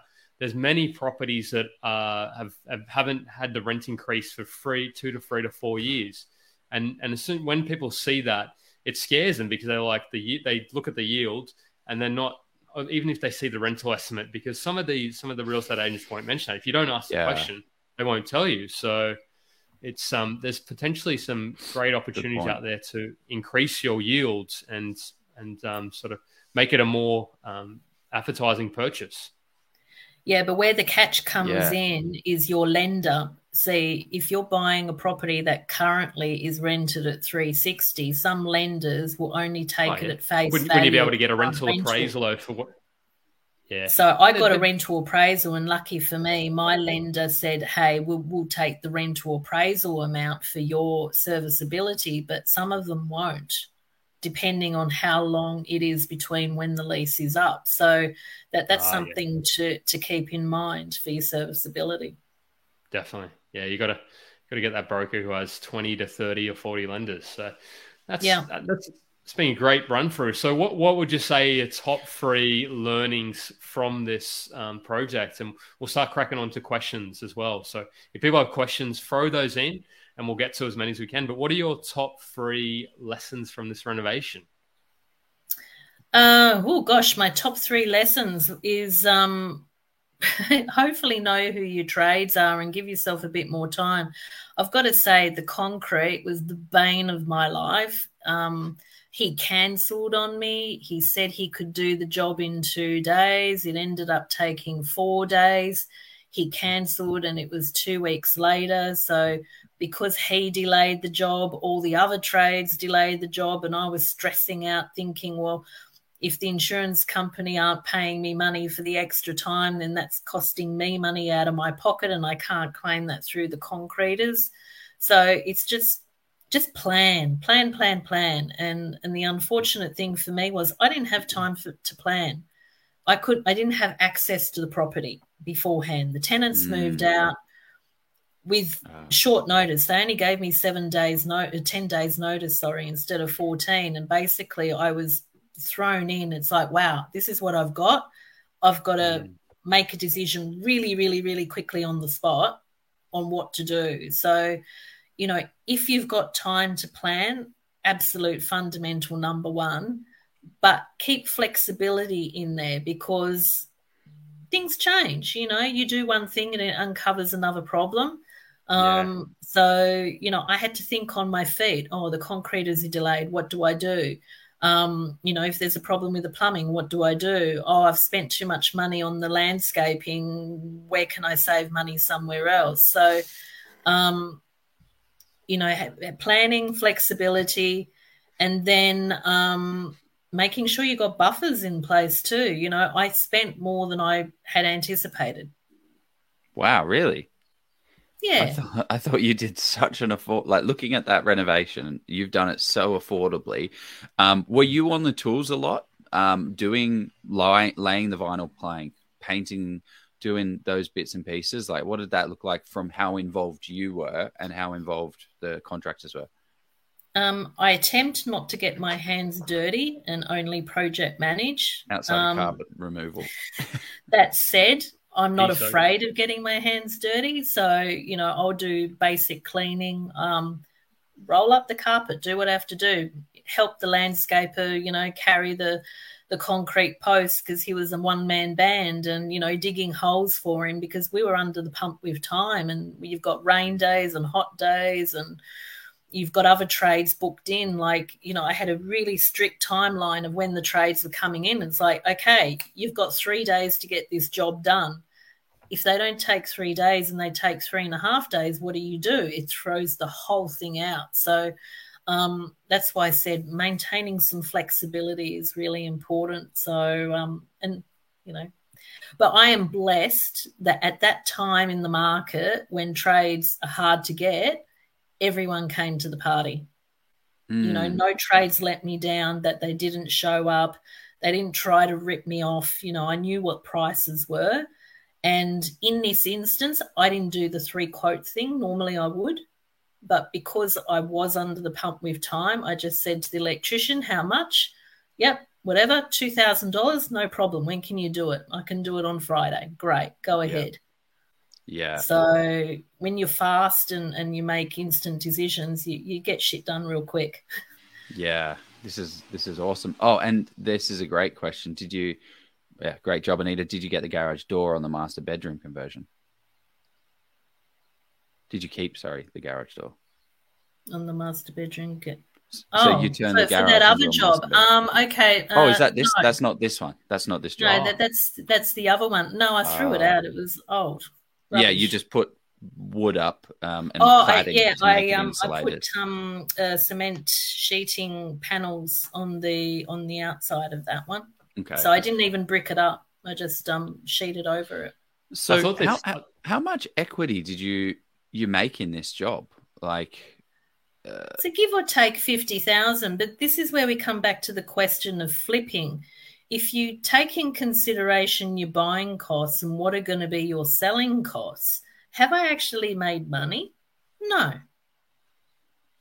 Like I can sell that property in 3 weeks, which will be my 12 months, so I don't pay 100% capital gains tax.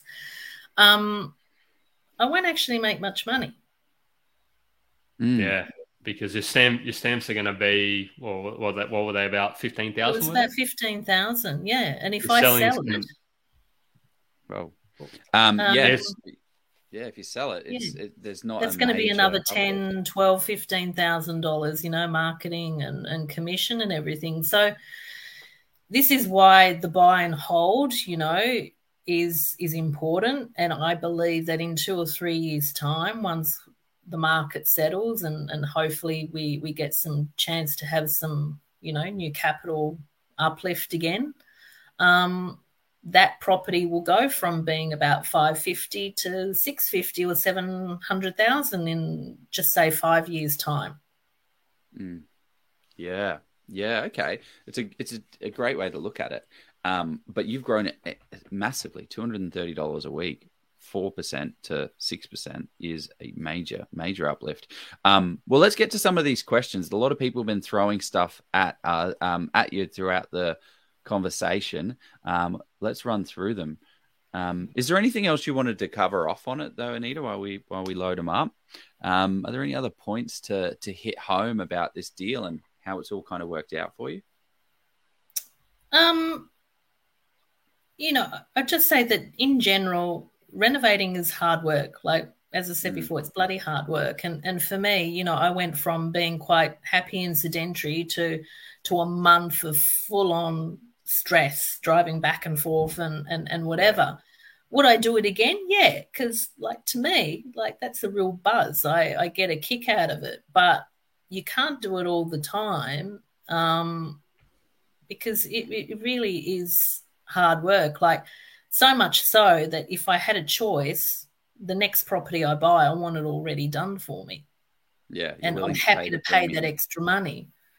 Yeah, 100%. So what would this property have gone for? 510 if it was all like a normal house that wasn't disgusting and gross. It would have gone for about 510. Yeah, 510, 520, depending, yeah. It's in a nice little street. It's, quick to the highway, quick to the water. It's in a really good location. And if anyone knows the area, Arundel is a little bit more prestige to Labrador, but Labrador is a suburb that's on everyone's radar. They don't look, it's that whole thing about, well, what are the cities on the outskirts of the area that's growing in value? So hence there was only 2 rentals in Arundel, and I was able to rent it very quickly as well. Love it. But that's not to say that, those suburbs in the Gold Coast are the places to buy. They're the ones that I chose to buy based on my criteria. Yeah. And this is probably another reason why you didn't paint those laminate cupboards that were in the kitchen. So the questions come up. Painting laminate kitchen cupboards is not durable or a long-term solution. They'll chip and look worse than before they were painted, which is so true. Like, you would have probably chatted to the painter and said, hey, maybe not. But if you do chat to a painter, they'll tell you exactly that. It needs to be you can do it. You need this special paint, but the way laminate is set up, it does chip away all the time and looks gross. See, if they were timber, it would be different to laminate. I think laminate's got that finish that, it's not going to look good. So I just left it. Yeah, love that.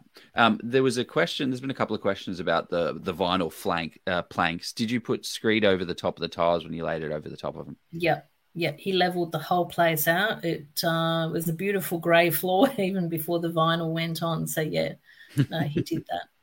Yeah, it's and did you do the vinyl planks, or did you let the vinyl plank man do the vinyl planking? No, the vinyl plank man. I've got a guy who's he's done a few jobs for me, and little one man band, and he does an awesome job. It's economical, so I wouldn't do it myself. I've been into houses where you could see people do it, and they've got gaps and really badly finished. He does it quickly. It takes him a day to do it. Yeah. So no, would never do it myself. Yeah, it is easy to do, but it's easy to mess up as well. So and also it's the time, energy, and effort for you to be able to do it. What could you be spending your time on? Project managing it to save you more money in the end by choosing better trades and cheaper prices and those type of things. Yeah, look, I've learned, like, our first reno or two, we did the hard yards, like we did as much as we could. But I quickly learned that the quality of our own work, when you're not an expert at something, you can really botch it up and make it look crap. So you're better off paying the experts to do it quickly, pay a little bit more money, but the end result's going to look a lot better. And then I'm not stressing and having to clean up and that. So I learned very quickly not to do jobs myself. Yeah. It's very valuable to do stuff yourself when you need to. When you're at that first, this is the first property, you need to get your hands dirty. You need to get that going. But you then start to see when you go to that next stage, it's like, wow, I can actually make it more efficient. I can get a better job done. So you doing all this stuff, well, you probably couldn't do all of the stuff self, especially the concrete, a lot of it that you have to do. And that's why I asked the question, because you've done so well affordably, like this, you've done a full house renovation so affordably, with all these extra expensive components. I was expecting you to say, yeah, I was doing this and doing that, but it's not. You've managed it and project managed it well, got enough trades, got enough quotes, and made it happen. Well done. Hats off to you. Thank you. And look, at the end of the day, I've got beautiful, happy tenants. I said to my property manager, it's a 2-bedroom property. I don't want to, no discrimination here, but, after what I went through and other tenants, I don't want 2 singles. I don't want lots of pets, especially cats. I want ideally a couple, and I'm open to having a dog. That was my criteria, and guess what? She found it, and they are absolutely wonderful. I mean, I can say that post-renovation I had some issues with plumbing outside that didn't come up in the build and pest report, so I had to cut up some of that concrete. Oh, no. This is the shit that happens. And we had to fix that, but the tenants are absolutely amazing, giving access and letting us know what went on, and the result couldn't have been any better. So I believe what you give is what you get back. This is an example.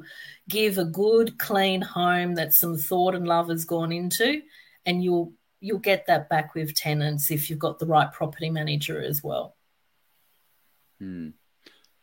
All right. Any last questions before we? But while we're doing that, what is the like? I absolutely love what you've done with this place, and it. Actually, one question I want to ask is, what's next? What is the next challenge for Anita? You know what? I'm in 2 minds. I've actually got pre-approval from the bank to go again and do something.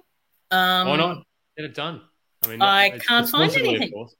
I'm being very picky, and I can't quite find anything. And I'm just swinging about the idea of maybe changing my PPR and doing it that way, and then utilizing that money for that. So ask me again. I thought I would have something bought by this session that we had booked in. I really did. I nearly bought a unit in Sydney, and because I was down there a couple of weeks ago. And because, that's what I was looking at, another unit in Sydney. It's like, rinse and repeat. If I've done it once before, I'll do it again. But, a Reno in Sydney, or did you do it? Yeah, why not? There you go. Back in the Shire. Back in the Shire, there you go. Me too. Yeah. If you want me to do inspections, let me know. I'll go say hello to the the local units.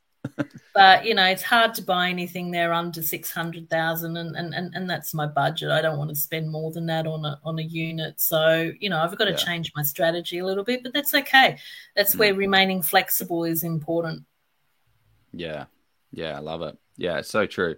Well, this has been an unreal deal. How can people, well, I guess, is there anything that you want to kind of put forward to the audience? Is there anything that you want people to reach out, throw questions your way? Like, how can people learn a little bit more about you or understand a bit more what you do?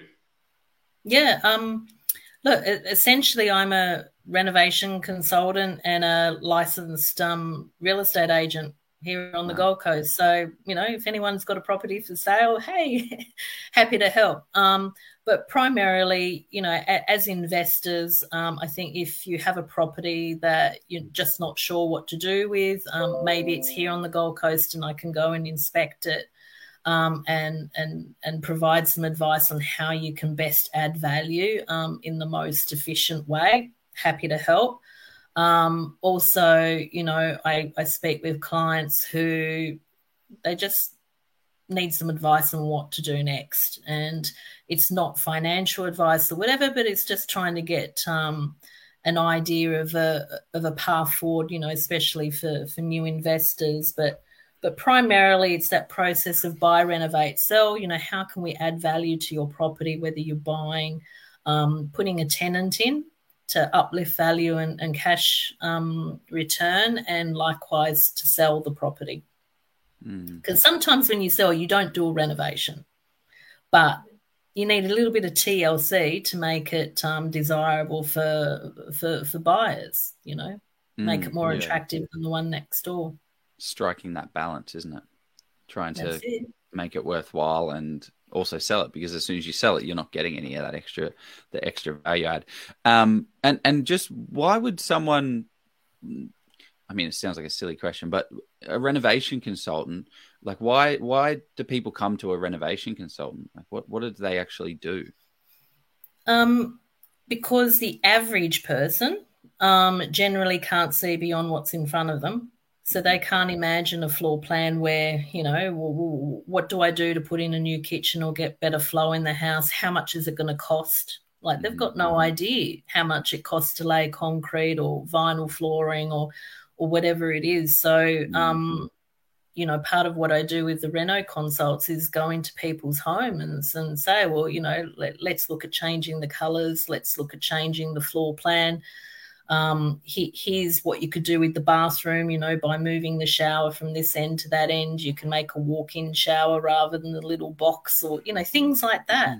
How much is that going to cost? What do I have to think about? Where is the plumbing? Where is the, how's that going to affect something else? Like so many variables to think of. And I guess I've been told I have that skill set that I can see beyond what's in front of me. Well, yeah, clearly. And people like that. But most people are happy to do the work themselves. So I don't do the actual renos. I just advise, okay, this is what the potential. That's probably the hardest thing to do. And I suppose then the other challenging thing is making sure you're getting reliable and quality trades as well. If you can get so those are the biggest challenges with Reno, I would say. 100%. Yeah, the planning structure and setting it up, making it happen. Amazing. Well, thank you very much for today, Anita. This has been awesome. It's an awesome deal. You've done so well. You now have a 6% yield, sitting there ready to go, and then you'll be able to pull equity out whenever you need to work on it. You don't need it right now, so you don't need to bother. Any final words, Jeff? No, I think it's particularly in a market that's not there's markets that are still going quite well, but I think value adds, and particularly the way that to add sort of rental yield or growth and being clear on what you're doing, I think that's potentially one way you can keep moving forward in a market that's not going to continue to see 20 to 25% growth year on year. Having said that, inflation, 7.4% today, come down from 8.3%. So, woohoo! But having said that, the November inflation was 7.3. So, so let's see. I think that stops the RBA from doing a 0.5% increase next Tuesday. But yeah, 0.25 is going to happen, I'd say. It's just whether they're going to go a bit harder. So, but yeah. Love it. Well, let's go buy a renovation property. Thank you very much, Anita. Thanks, guys. My pleasure. Thank you for having me. Hear more interviews and share your story with some of Australia's top property experts and commentators now by joining the Oz Property Investors Facebook group with over 25,000 property investors. So we can all become better property investors together. Just a quick reminder that anything we covered on this podcast is not considered as financial advice. This is general information only. You need to go and speak with your qualified professionals to understand your unique circumstances, as this is general advice only. If you got any value out of this podcast, feel free to recommend us to your friends and leave us a review. Thank you very much for listening and have a fantastic day. Let's go buy property.